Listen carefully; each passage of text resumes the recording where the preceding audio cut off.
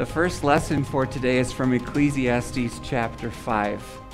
You know you're in for a treat when you read from Ecclesiastes. Really from any scripture, but especially from Ecclesiastes. And these words will serve as the basis for the sermon today. You'll hear a lot of negative things about the heart's attachment to wealth and just where it leaves you. But you're also going to get something at the end that is to be treasured by believers.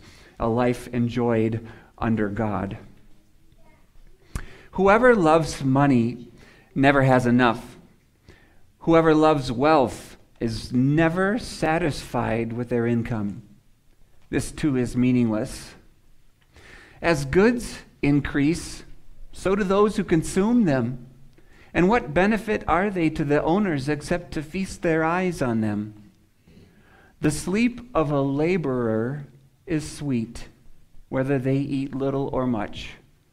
But as for the rich, their abundance permits them no sleep.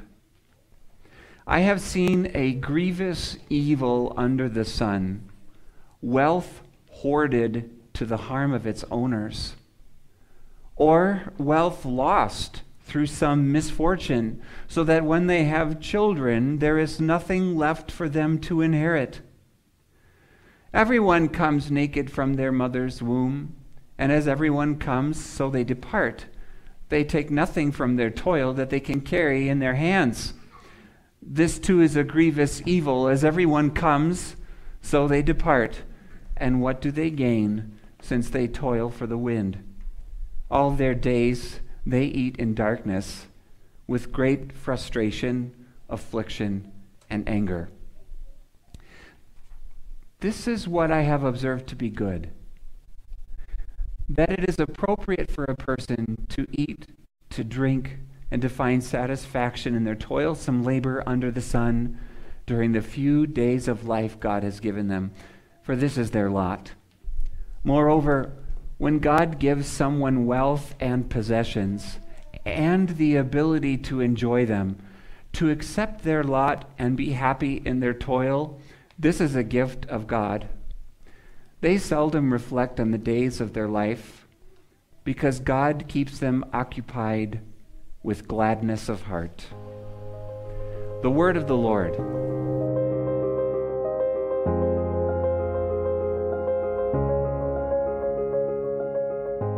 Dear friends in Christ, what is the greatest financial mistake a person can make?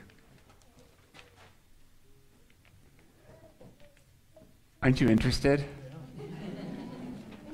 Isn't it funny that all you have to do is say something like that and our ears perk up? Because, boy, that's a big question. If I can solve that little riddle, the biggest financial mistake a person can make, boy, if I can avoid that, I'd already have a leg up on my future. Really going to be good. Failing to save for retirement. Just kidding. Taking out too many credit cards. Nope. Forgetting to plan for emergencies, having an emergency fund, or having adequate insurance for your house or car or life. Nope. But I'm sure hoping that by the end of today, you'll have an answer to that question. The biggest financial mistake a person can make. So does God. Wants you to have an answer to that question.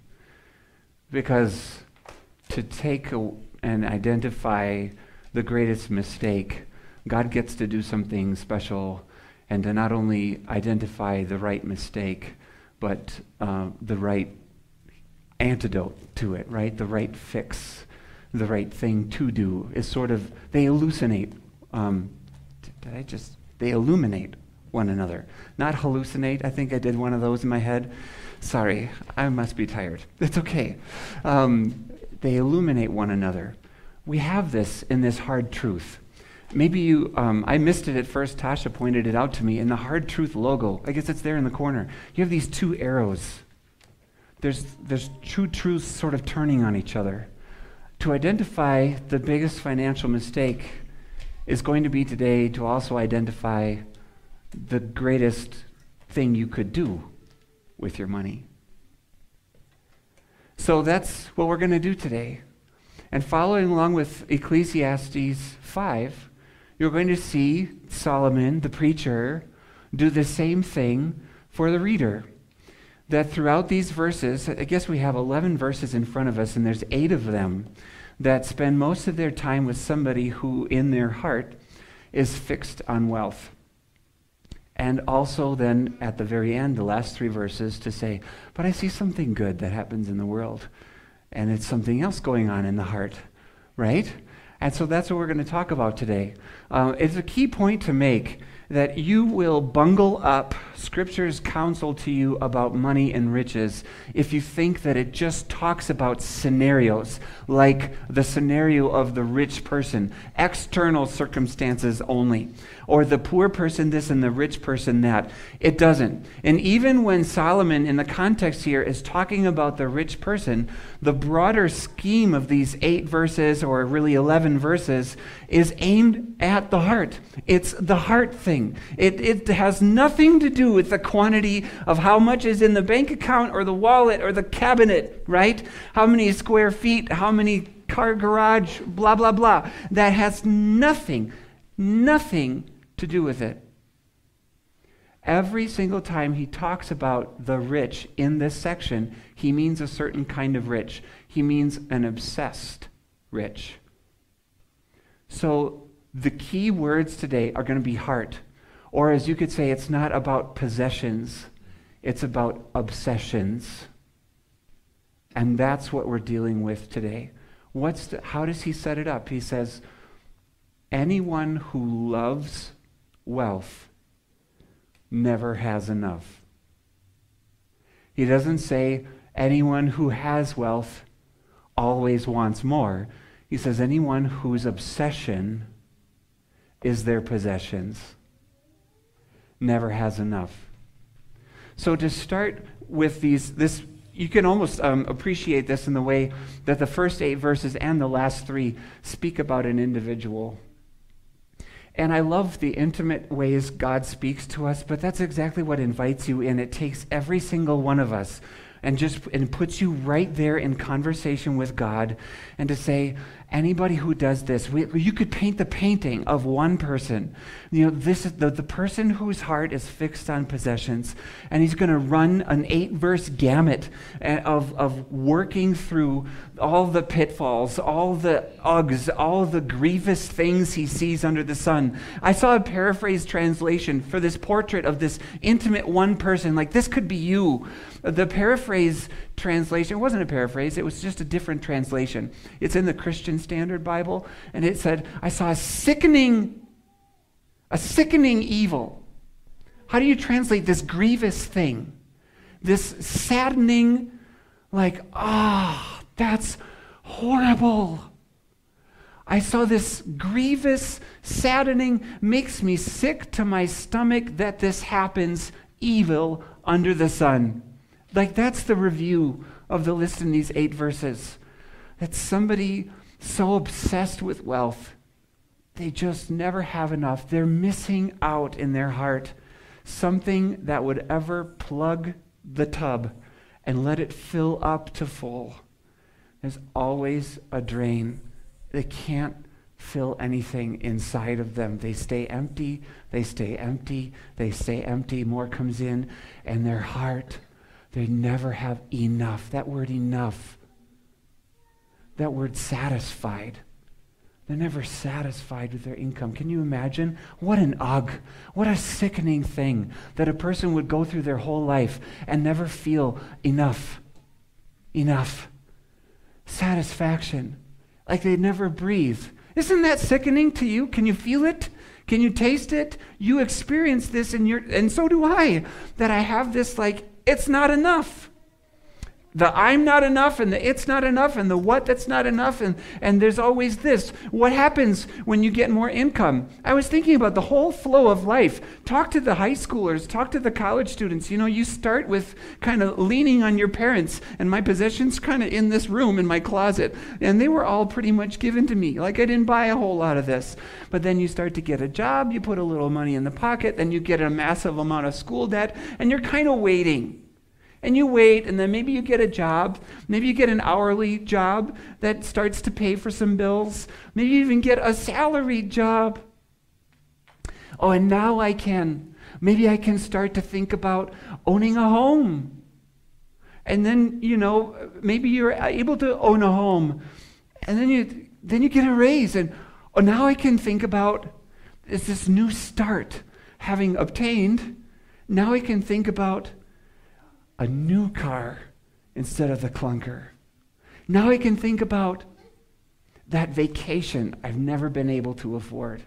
Now I can think, maybe we can start talking about, right? There's always this, and it's like the tub. It just keeps going. And there's never somebody who lives in the spirit of contentment, because the reality is, if you've heard this in the financial world, they'll talk about person going to the hardware store for the quarter-inch drill bit. You go for a quarter-inch drill bit because you want a quarter-inch sized hole. And so they're going to take you for what you're buying to what you're really dreaming about. And what you're buying there's a certain product with a benefit you can get. If I can drill a quarter-sized inch hole, then I can have that hole in the wall where I can hang a shelf. And if I have the shelf, then I can clean up the room and it looks nice. And if it looks nice, I feel good. And that's the whole chain of what commercials target, right? This is the whole advertising campaign. How you'll feel when you drive this car. How you'll feel when you wear this watch. Nobody says, I feel like blowing $200 on a watch today. But they do say, like, boy, if I walk around with that watch on my wrist, maybe I'll feel like that guy does in the commercial. They're over here. The advertisers live in the value. So inside of you is a little value that says, someday I'll have what my parents had. Someday my pile will be like theirs. Someday I can vacation like the people I see on Facebook. Someday I'll drive a car like that one down the road. Someday I'll wear the fancier clothes. Someday people will see that I'm put together. Someday it's this dream that's living in your heart. The stuff you put in your hands is all being attempted in this temptation to feed your heart. And it's failed from the beginning. You're never going to get there. It's just down the drain. That's the purpose. Somebody who has more and is obsessed with it, if your dream in life, it's that. You're never going to have enough. Once you get addicted to dreaming, where that's a heart word, isn't it? Addiction, a spiritual addiction to an idol. Once you're addicted to dreaming for a future, I've never thought I would be able to afford this before. I never expected or hoped for it, and now I do. Because that just happened, this sort of windfall or the inheritance, and now I can change my dream, and now we can do this, and I've always been hoping I could change my dream, but I never thought I would, and now I can. See? Empty pit, and there's the more. More. It doesn't work. And then he says in the next line, what's the next verse? I should remember and just say it clearly. As goods increase, so do those who consume them. And what benefit are they to the owners except to feast their eyes on them? Now remember, we're not just talking about rich people, like anytime you get rich, there is the nature of it, but it's especially a tug, and it's a disappointing thing that happens to people who are obsessed with their wealth. And he says, as goods increase, so do people who consume them. I have to have people to, manage my 50-acre estate. And the 30 acres that I have to mow that lawn, I'm not mowing that lawn, but I'll pay you to do it. So come on and mow that lawn. So somebody else is enjoying or being a part of consuming the wealth, right? One example would be, I can't believe this is true. And I don't know anything besides the numbers, okay? I'm not really judging Jay Leno when I bring this up. But how many cars does Jay Leno have? How many cars does Jay Leno have? Anybody? 5,000. Wow, that would definitely be crazy. 180 cars. Motorcycles? Did you know he collects motorcycles too? 160 motorcycles. That's 340 total. It's like one per day. What do? Wake up and say, hey, can you oil change the yellow one so that I can drive it because it's been a year since I drove it? If you ever buy a used car, buy it from Jay Leno because it's got 100 miles on it and it's a 2012, and you got all this mileage you can still spend. When you have goods increase, there's a certain point where I can't even enjoy it all. I can't drive all those cars. I can't. I mean, poor car. You'll get touched once a year. Do you feel a little bit bad for it? Like, ugh, Jay Leno bought me. Now I get to sit and collect dust till he takes me out once a year. That would be horrible. But think about it. Do you want that many cars? What's the practical aspect of it? So Solomon's onto this. He says one of the Uggs, like you could have your piles. I've been there. I've done that. Lewis and Clark mapped this whole thing out for you in my experiment as King Solomon. All right? I've sat on the pile. I purchased this. I purchased that. I had more than enough. And you know what happens? I couldn't enjoy it. I can't walk all that grass. I can't drive all those cars. I can't eat all of that food. Now you think, oh, I have to be Jay Leno for this verse to apply to me. Look at your closet. How many outfits have you not touched in a year? You find something in the back of the cupboard. Oh, a can of peas. Expiration date from 2 years ago. I bought it, and I didn't use it. Now it's expired, right? It just sits there. But there's something about it, right? That as goods increase, we think this great thing is happening. And our hearts feel so much better about the bigger pile. But there's something completely, in the end, it gets impractical. There's only so much you actually need, right? It's not saying you can't enjoy things or go after some wants, but it's talking to your heart. They say, can you see something completely grievous here? That in the end, somebody can have so much, all they do is look at it. Jay Leno opens the garage doors, waves to the cars, I can't drive you all today because I don't have enough minutes in a day. I don't have enough feet. I don't have enough hands. I can't personally drive all these cars. And that's exactly it. As goods increase, so do the people who are involved who consume them. And all it is for the owner is to look at it. It's just to look at it. That's another grievous thing. What about the next verse? The sleep of a laborer is sweet, whether they eat little or much. But as for the rich, asterisk, as for the rich obsessed with his riches, the heart context is still there. As for the rich, I lost my place. Abundance permits them no sleep. The abundance word is really hard to translate. Another translation has full stomach. Like the filled upness of the rich permits them no sleep.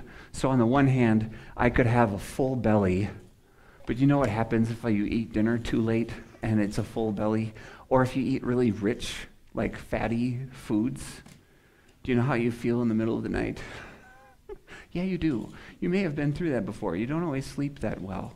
And this fatty and full stomach, can ruin your sleep later. But it's also to say the abundance of a rich person who's obsessed with it, they have trouble sleeping because they're concerned. I've got more to protect, I have more to manage, and I have more grief going on in my heart when those things are threatened or if I lose them and take them away.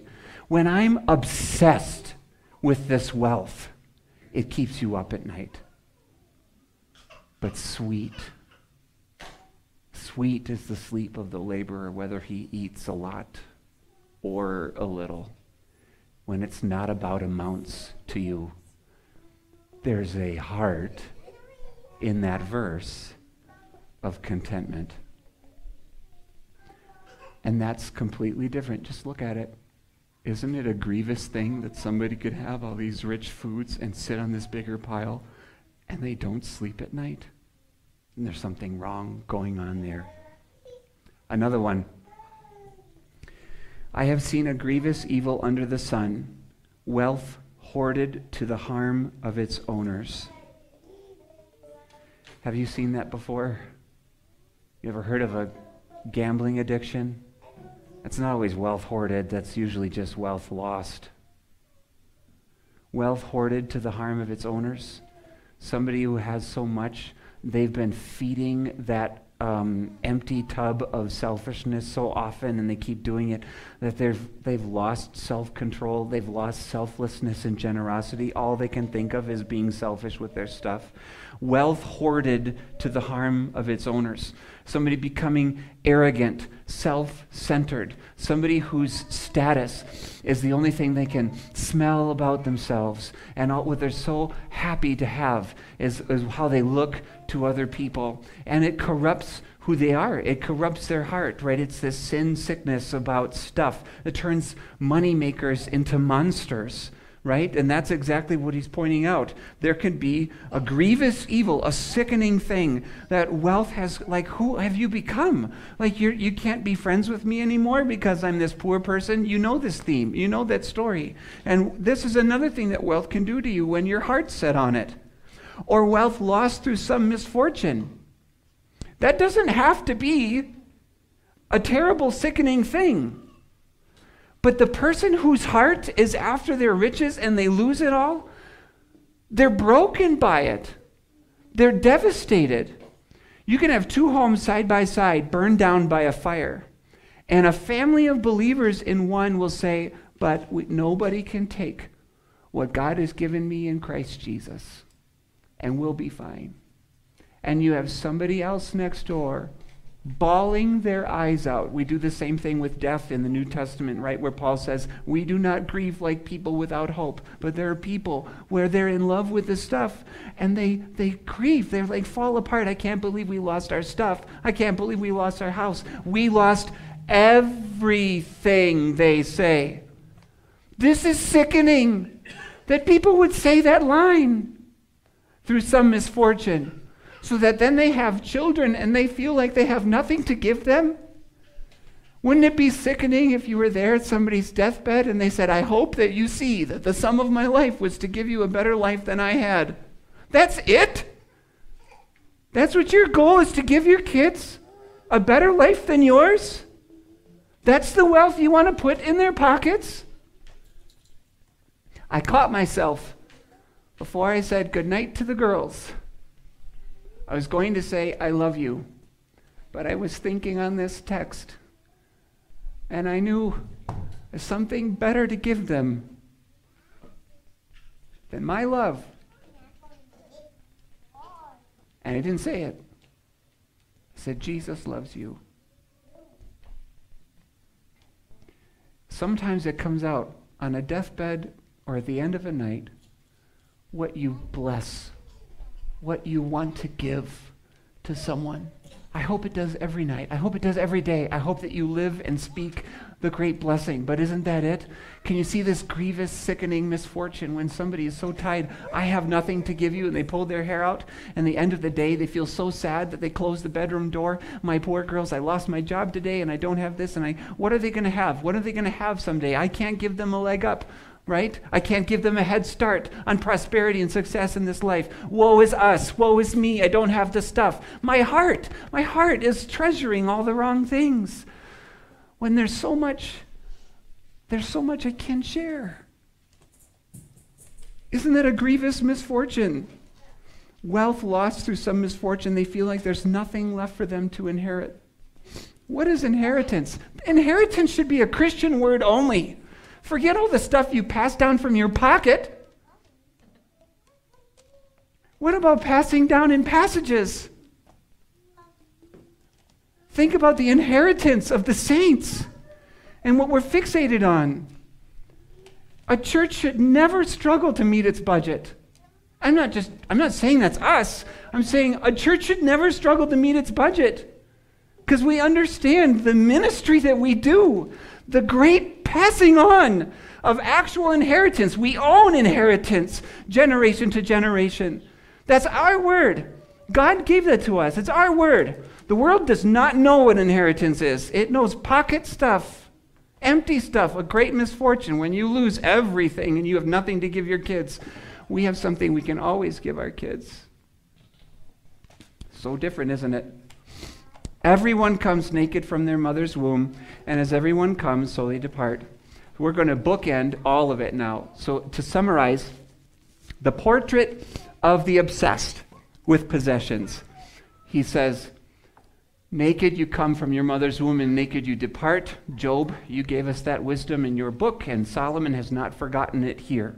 He's going to say, just as you come in, so you go out. You can't take it with you. It's a grievous thing that people think there's so much to invest in the things of this world, when that's the start and that's the truth of the beginning.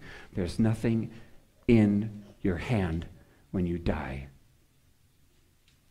But there sure is something here. And that's so different, isn't it? And then he says, and if your heart is set on the things of this world, not only are you stuck with a bare hand at the end, you will all be barehanded at the end. But all your days in between, when you're obsessed with possessions, are nothing but misfortune and sadness, vexation and anxiety. That's the only thing it ever is. It's a recipe for disaster, from start in through the middle and to the end, empty-handed. But a good thing I have seen. This is what I observe to be good. It's appropriate for a person. Now remember, the contrast is a heart issue, not just who sits at the table and eats and drinks and feels something. It's something in their heart that they have. That's the context. It's appropriate for a person to eat, to drink, to find satisfaction in their toilsome labor under the sun, enjoy your work. During the few days of life, then he says it, God has given them, for this is their lot. Moreover, when God gives someone wealth and possessions and the ability to enjoy them, meaning like you get to see the fruit of your labor, you get to enjoy it instead of losing it in misfortune or just dying and passing it off to somebody else. You get to work, you get to see a paycheck, you get to live in a house, you get to pay some bills, you get to do some of these things and you get to enjoy them, and there's a heart issue there. You accept their lot and be happy in their toil. That's a gift of God. It doesn't come anywhere else. All that means to say is believers see this so differently. Believers who have let go of the things of this world doesn't mean they are empty. They're living a different kind of full. Why I was looking forward so much to these 2 weeks with you in scripture passages about material stuff is for this moment right here. The release. As you think about a God who gives to you. As you rephrase inheritance, you think of God's daily obsession over you. Did I say that loud enough? God's daily obsession over you. That you eat and drink and have work and get to enjoy them with happiness in your heart. It's his commitment to his word, first and foremost, to bless you by his Spirit, that you would know that there's nothing in this world like God's grip on me. And in Jesus Christ, the Son of God, and what he did on the cross, I have that great love expressed, and no one can snatch them out of my hand. The great treasured possession of the God of all things. I'm looking at it. God doesn't want your money. God wants you. and he releases you in a world that's his. Look back at the context of verses, and it's people who are worried about justice and oppression in this world. And Solomon says, we're not by ourselves. God's going to work this all out. Don't be surprised if the world goes kaput. It's going to go kaput because of sin. But that doesn't mean God isn't doing his thing. Don't be surprised that money fails you on every hand and disappoints you in this way, this way, this way, this. That's what it's bound to do. It's always down the drain, so to speak. But when you see what God is and what God does and who God loves by his grace and mercy, you enjoy a totally different kind of wealth, of riches of God's grace to me. Like God's having me breathe today. God's putting clothes on me today and food on my belly and a roof over my head. I review all these stories and then I can sleep at night, right? He says, these people, these weird believer people, where their hearts are not set on their stuff, they seldom reflect on the days of their life because God's kept them occupied with gladness of heart. You cannot live today's scripture without Bible study. You can't live it without being occupied with gladness of heart. The only way for you to be occupied by gladness of heart is to know how much God loves you. Know how great his grace is to you. Know what every day really is under the sun because of the Lord and his grip. It changes everything. I set you free. I set you free in Jesus' name to live worryless, anxietyless, stressless, no matter if you're on the pile or not on the pile that you've expected to have in this life. No matter if you're a have-not or have. Who cares? God does. That's all you need to know. God does, and he richly does. He grips me like no other, and he has in Jesus. I have proof of it. I have proof of it, and he's keeping me forever. That's what I need. What's the biggest financial mistake a person can make? Thinking otherwise. God be with you with a mind and heart from his word. Amen.